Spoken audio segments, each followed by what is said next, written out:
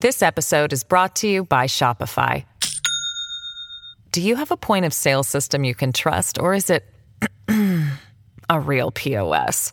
You need Shopify for retail. From accepting payments to managing inventory, Shopify POS has everything you need to sell in person. Go to shopify.com/system, all lowercase, to take your retail business to the next level today. That's shopify.com/system. The first taste of rare bourbon you finally got your hands on. That's nice. At Caskers.com, we make this experience easy. Caskers is a one-stop spirit curator with an impressive selection of exclusive, sought-after, rare, and household names in the realm of premium spirits and champagne. Discover the top flavors of the year now by going to Caskers.com and using code WELCOME10 for $10 off your first purchase. Get $10 off your first purchase with code WELCOME10 at Caskers.com. This podcast contains elements that may be alarming to some listeners. Listener discretion is advised.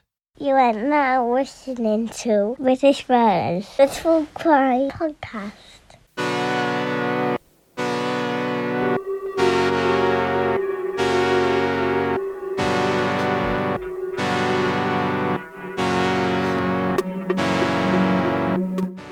Hello everyone and welcome to British Murders, the podcast focusing exclusively on British murder cases and serial killers.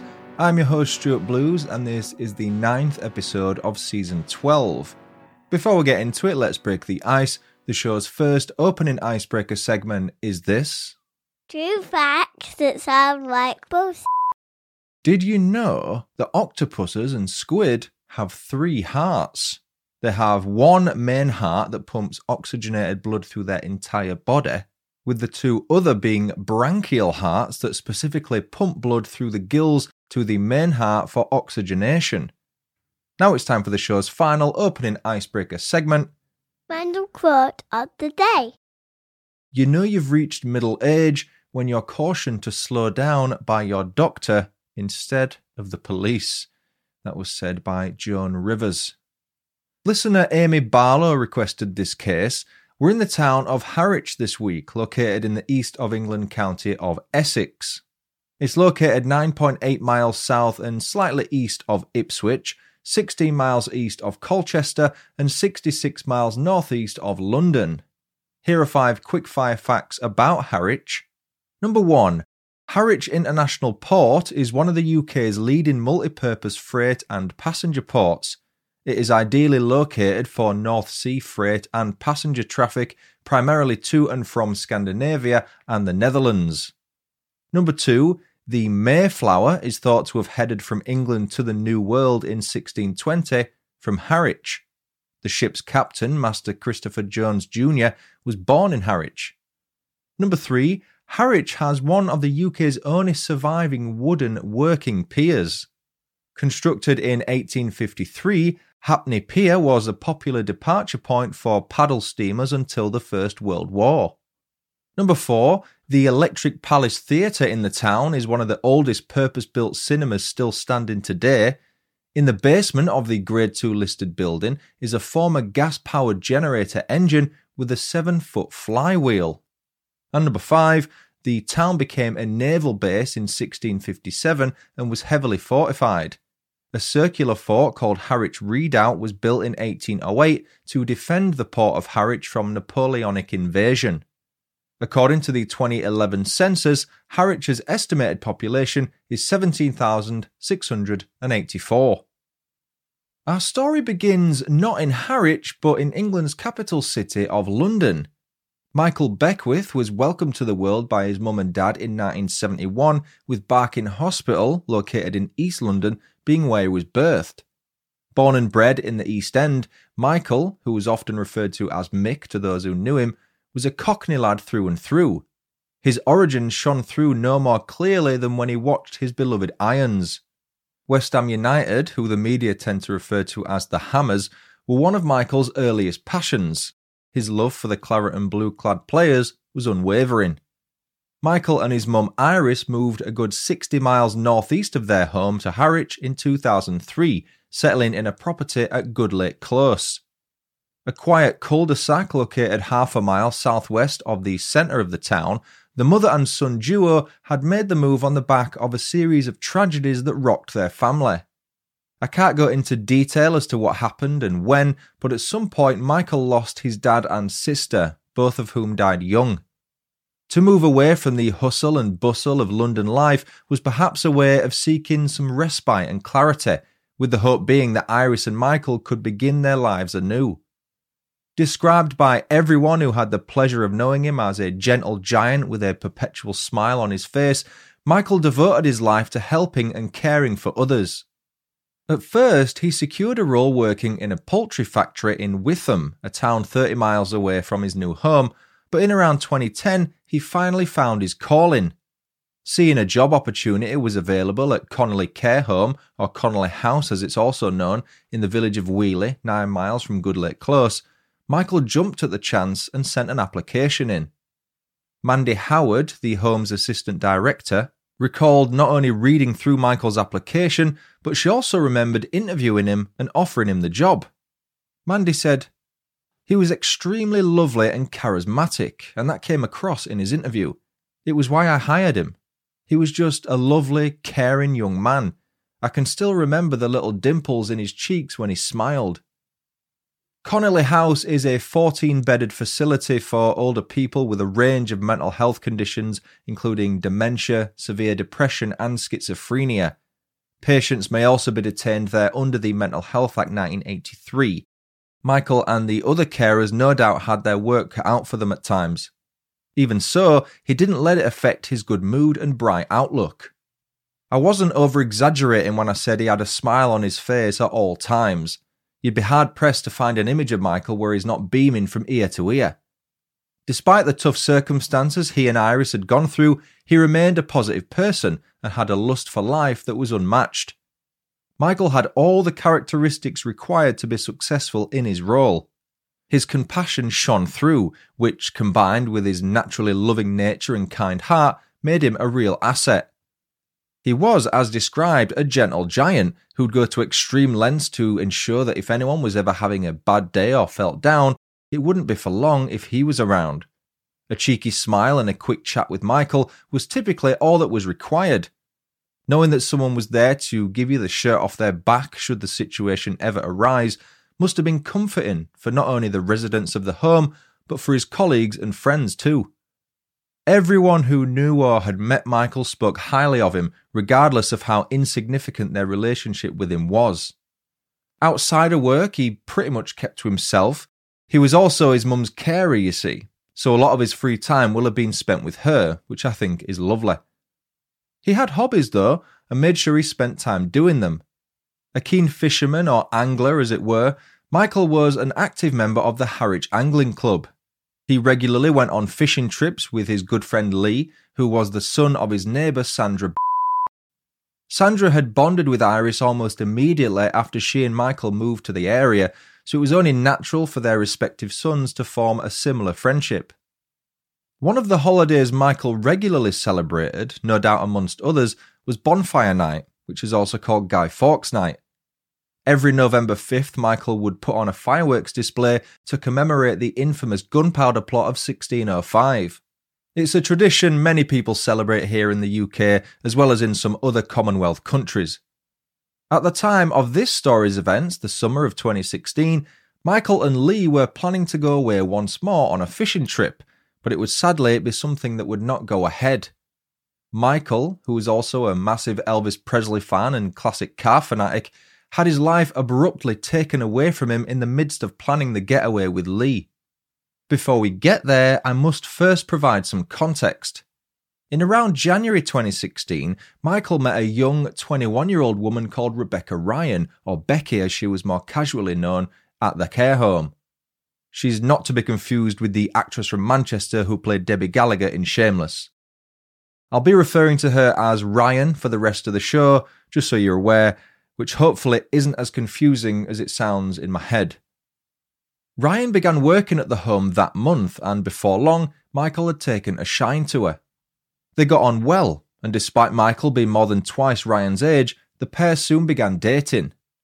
When exactly their relationship began, I can't say for sure, But if I throw in some information about a third party in what would soon become a deadly love triangle, it should help us. Before joining the care home staff, Ryan was in a relationship with a 27-year-old man called Scott Swift. Swift would later deny this, but by all accounts, he was supposedly a very controlling boyfriend. He was ultra jealous and became irate when he found out Ryan had spent time with not just male friends, but female ones too. Even her best friend felt uncomfortable spending time with Ryan by the end due to Swift's disapproving nature and demeanour. He is said to have told the friend that if she continued to spend time with Ryan, he'd make her home address publicly known. Such threats were taken extremely seriously because standing at around 6 feet and weighing roughly 23 stone, Swift posed an intimidating figure. Various sources claim various dates, but at some point in the early spring of 2016, Swift and Ryan separated.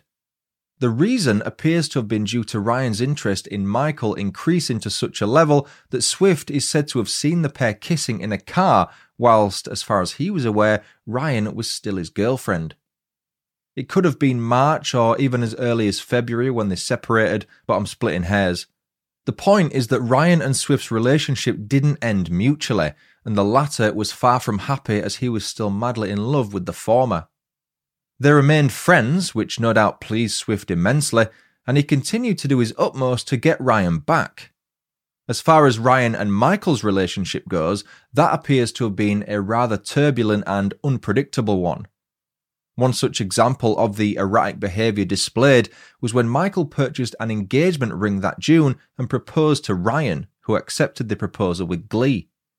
A short while later, Michael suddenly did a complete 180 and decided he no longer wanted to marry her. One can only imagine how the conversation went when he asked Ryan for the £600 ring back. The pair's short relationship ended during the last week of July. The reason, according to one source, was that Ryan was the one who chose to end things, as she claimed Michael was still in regular contact with an ex-girlfriend, with whom he'd been in a relationship for 10 years. Another article I read claimed he remained in a relationship with both women at the same time until he finally stopped seeing his long-term partner in May. Ryan accused him of being a liar and was far from happy at being deceived. She would carry that resentment with her over the next few days, and it's what ultimately led to the event of July 31st, 2016. Wanting revenge, Ryan came up with a plan. Knowing full well that Swift was still in love with her and could easily be wrapped around her little finger, she got him on board with her sickening plot. Like Swift, Michael was still in love with Ryan, so he was more than willing to meet up with her as requested on that fateful day to discuss their relationship. He likely thought the chance of rekindling was on the cards, and he had no reason to distrust Ryan. He had no idea that by agreeing to meet her, he was putting himself in great danger. Ryan asked Michael to pick her up in his car and drive them to Barrack Lane. About halfway down, there's a footpath which leads towards Harwich RDF Tower, known as the Radar Tower. A unique survivor from World War II, the tower is believed to be the only Type 287 radio direction finding array in the world, whatever that means. Walking further down the isolated path as it swerves to the right, you end up at Beacon Hill Battery, a late 19th and 20th century fort that was built to defend the port of Harwich. The locals, especially the kids, given the fort is essentially an unofficial play area now, has been given many affectionate nicknames over the years. The WD and the Dubs are two common ones by the sounds of it, with various parts of the structure being given other names, such as The Cake, The Doll's House, and Ghosty. Ryan explained that she would like to go for a walk down the path while having their chat, but she'd already organised for Swift and an accomplice to be there, waiting at the dead end of the path by a metal gate. The accomplice in question was 17 years old at the time. His name is Joseph Smith. Bonding with Swift over their mutual love of airsoft, Smith was easily led astray by the much older man, and some reports even claim that the teenager was tortured in the days leading up to July 31st to ensure that he would take part in the ambush. Smith, who some sources claim had a low IQ, would later claim that he was waterboarded by Swift on July 29th. That's an extreme method of torture. It's what the CIA supposedly did at Guantanamo Bay to extract information from people they deemed to be terrorists. Water is poured into the nose and mouth of the victim, who is forced to lie on their back with a wet cloth over their entire face. As the victim's sinus cavities and mouth fill with water, their gag reflex causes them to expel air from the lungs, leaving them unable to exhale and unable to inhale without aspirating water. It's meant to feel as though you're drowning. It's supposed to be horrendous.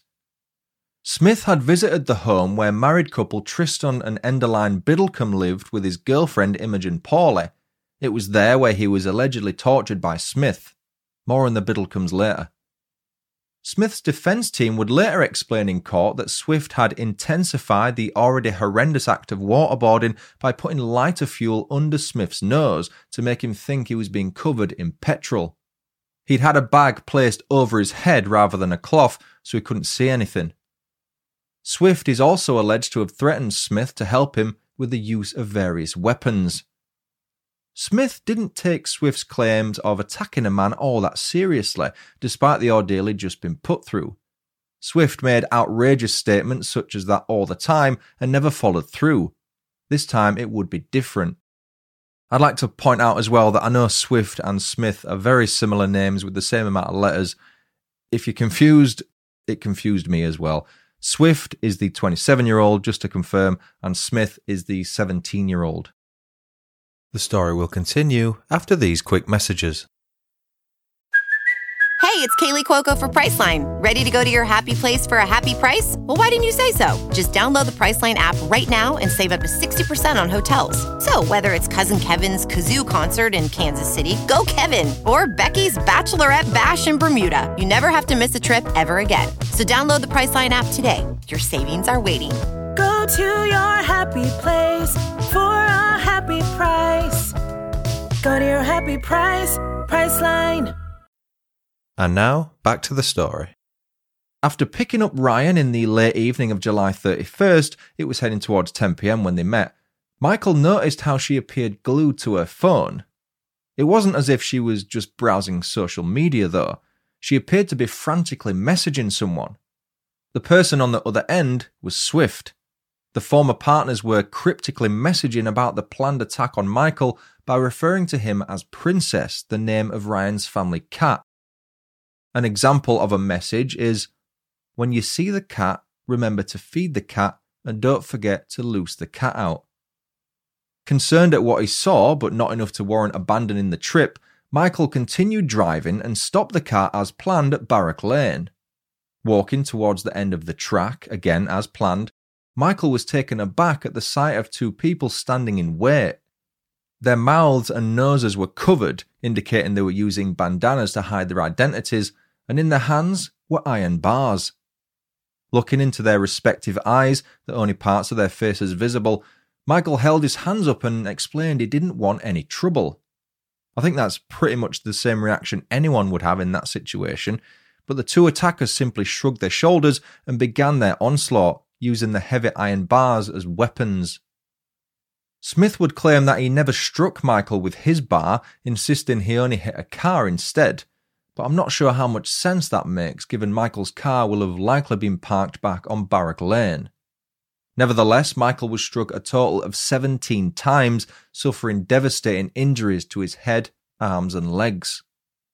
Leaving him for dead, the two attackers swiftly left the scene. Ryan, who at no point screamed at Smith and Swift to stop, then opted to dial 999 and pretended to have just stumbled across Michael being beaten up by two men. The following audio clip is the call Ryan made to 999 that night at 9:59 p.m. Give it a listen. Where is the person that's been hurt? There's a lay-by right next to the school, it's dark and he's right at the end of the road. Okay, does he need an ambulance? I don't know, I haven't seen how bad they beat him up, I'm just going to it now. Okay, I can stay on the phone with you. What's your name? Rebecca. And your surname, Rebecca? Ryan. And how many people were there that attacked him? 2. And both males? I think so. They was all covered up. I couldn't see. Dressed in dark clothing, or? In dark clothing, yeah. Are you anywhere near him at the moment? Yeah, not too far away from him. And you were just walking, were you? We're just walking about, and then we heard a noise behind us. Mm-hmm. And then when we turned around, they just went for him. I tried to grab one of them, and they just hit me.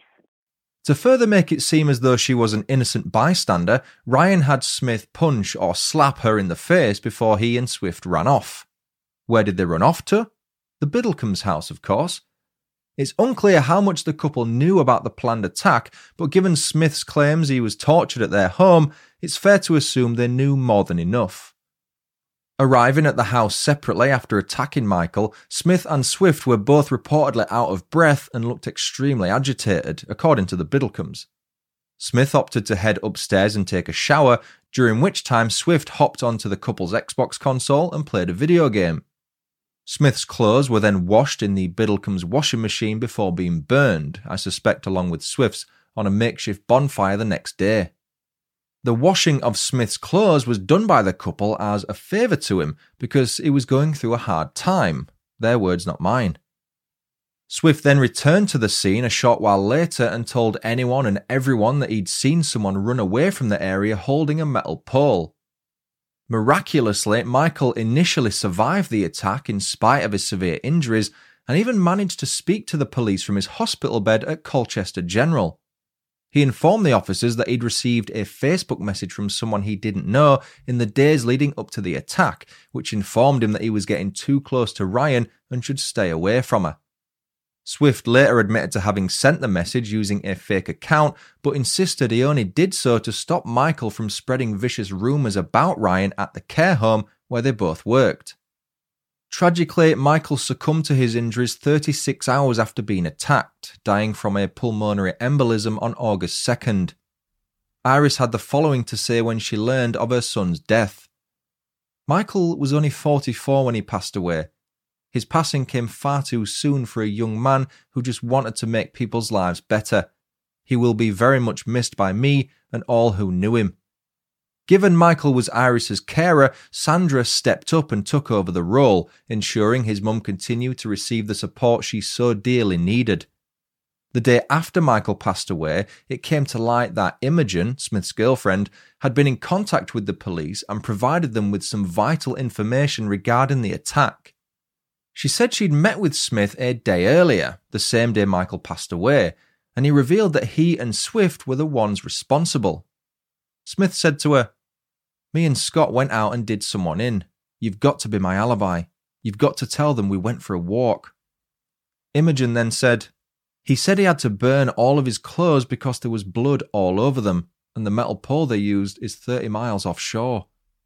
Regarding Swift, who Smith claimed was the main culprit and the person responsible for murdering Michael, Imogen went on to say, "Scott is mental. He is quite proud of the fact he is mental, saying how he is a psychopath, how he can have eyes on someone 24/7 and that he knows people.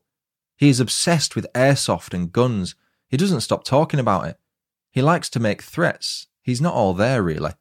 He would say if anyone hurts his family, they will be gone. You wouldn't see them again.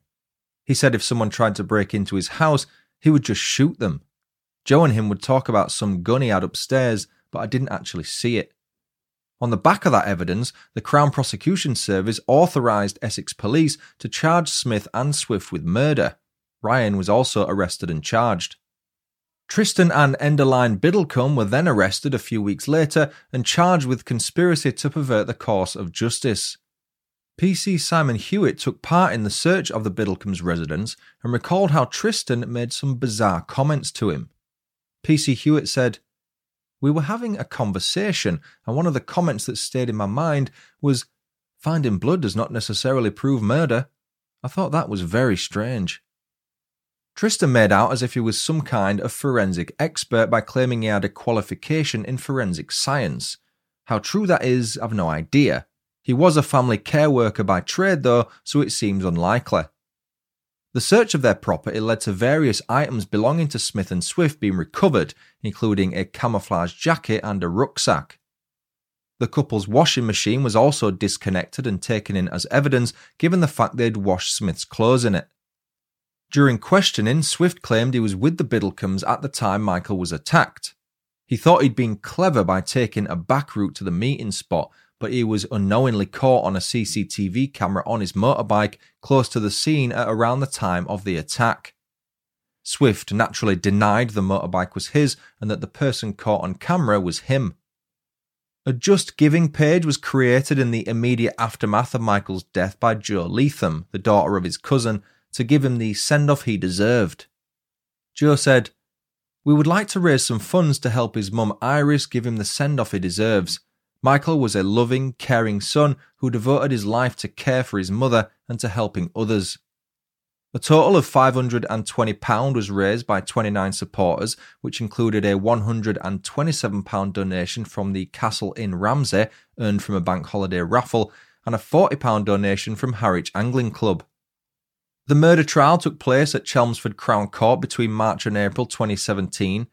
Judge Charles Gratwick oversaw the proceedings, and case prosecutor Amjad Malik, QC, opened the proceedings by announcing that Michael's mum Iris had recently passed away and would miss out on seeing the people responsible for her son's murder getting sent down. Iris, who was 75, died from a heart attack in January 2017.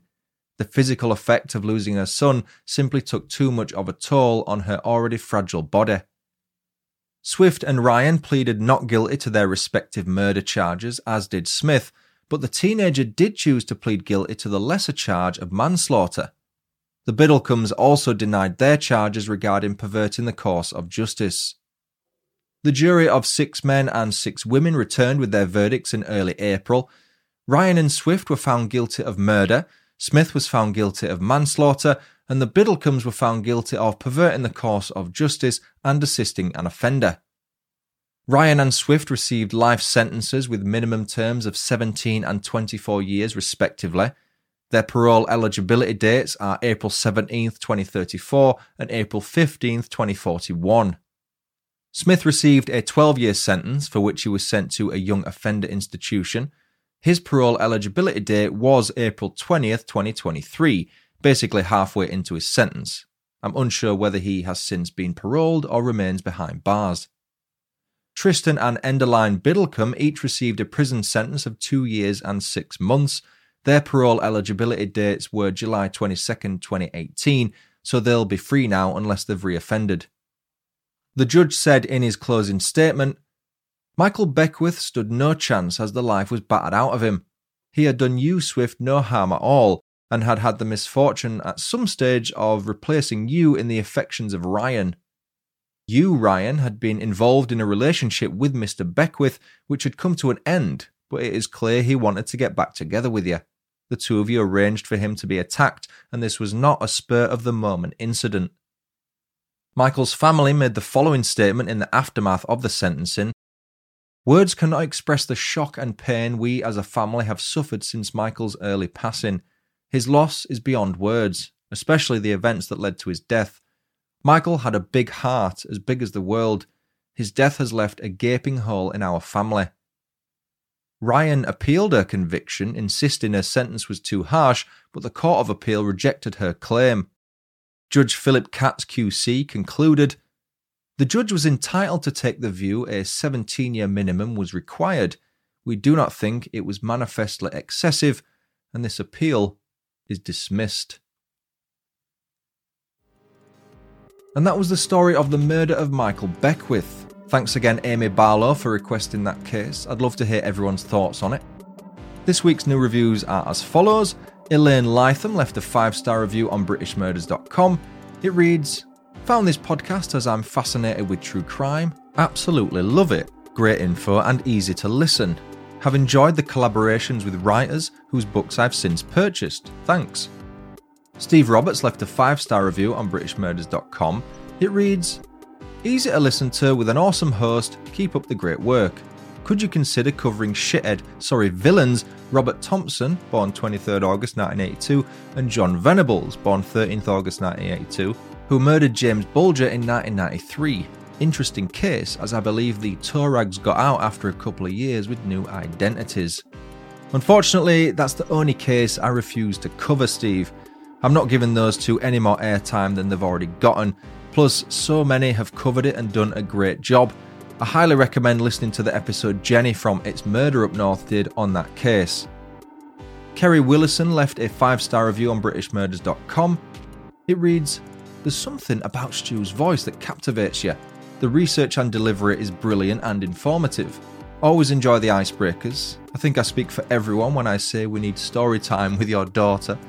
If you can, would you please consider the case of the first serial killer in England, Mary Ann Cotton?" It's already on my list, Kerry. You must have asked for it before too, as your name is next to it along with a couple of other people's on my spreadsheet. Finally, Kelly left a 5-star review on BritishMurders.com. It reads, "Found the pod by accident and ended up listening to a few newer episodes. I soon realised I needed to hear them all, so I'm on series 4. Love it and keep up the hard work." Thank you, Elaine, Steve, Kerry and Kelly for leaving those reviews. If anyone listening wants to leave a review of the show and have it read on a future episode, you can do so on iTunes, Facebook, Podchaser or at BritishMurders.com. You can also leave star ratings on Spotify. Please consider heading to patreon.com/British Murders and signing up for a membership. If you choose my OBE or CBE tier, you'll gain early and ad-free access to all future episodes. You'll gain access to several bonus episodes. I recently released a 16th bonus episode on February 26th. That was Monday this week as of recording. And you'll also get access to my weekly journal series. I also do Patreon exclusive giveaways and you'll get some thank you goodies for signing up as well. And you'll get a shout out.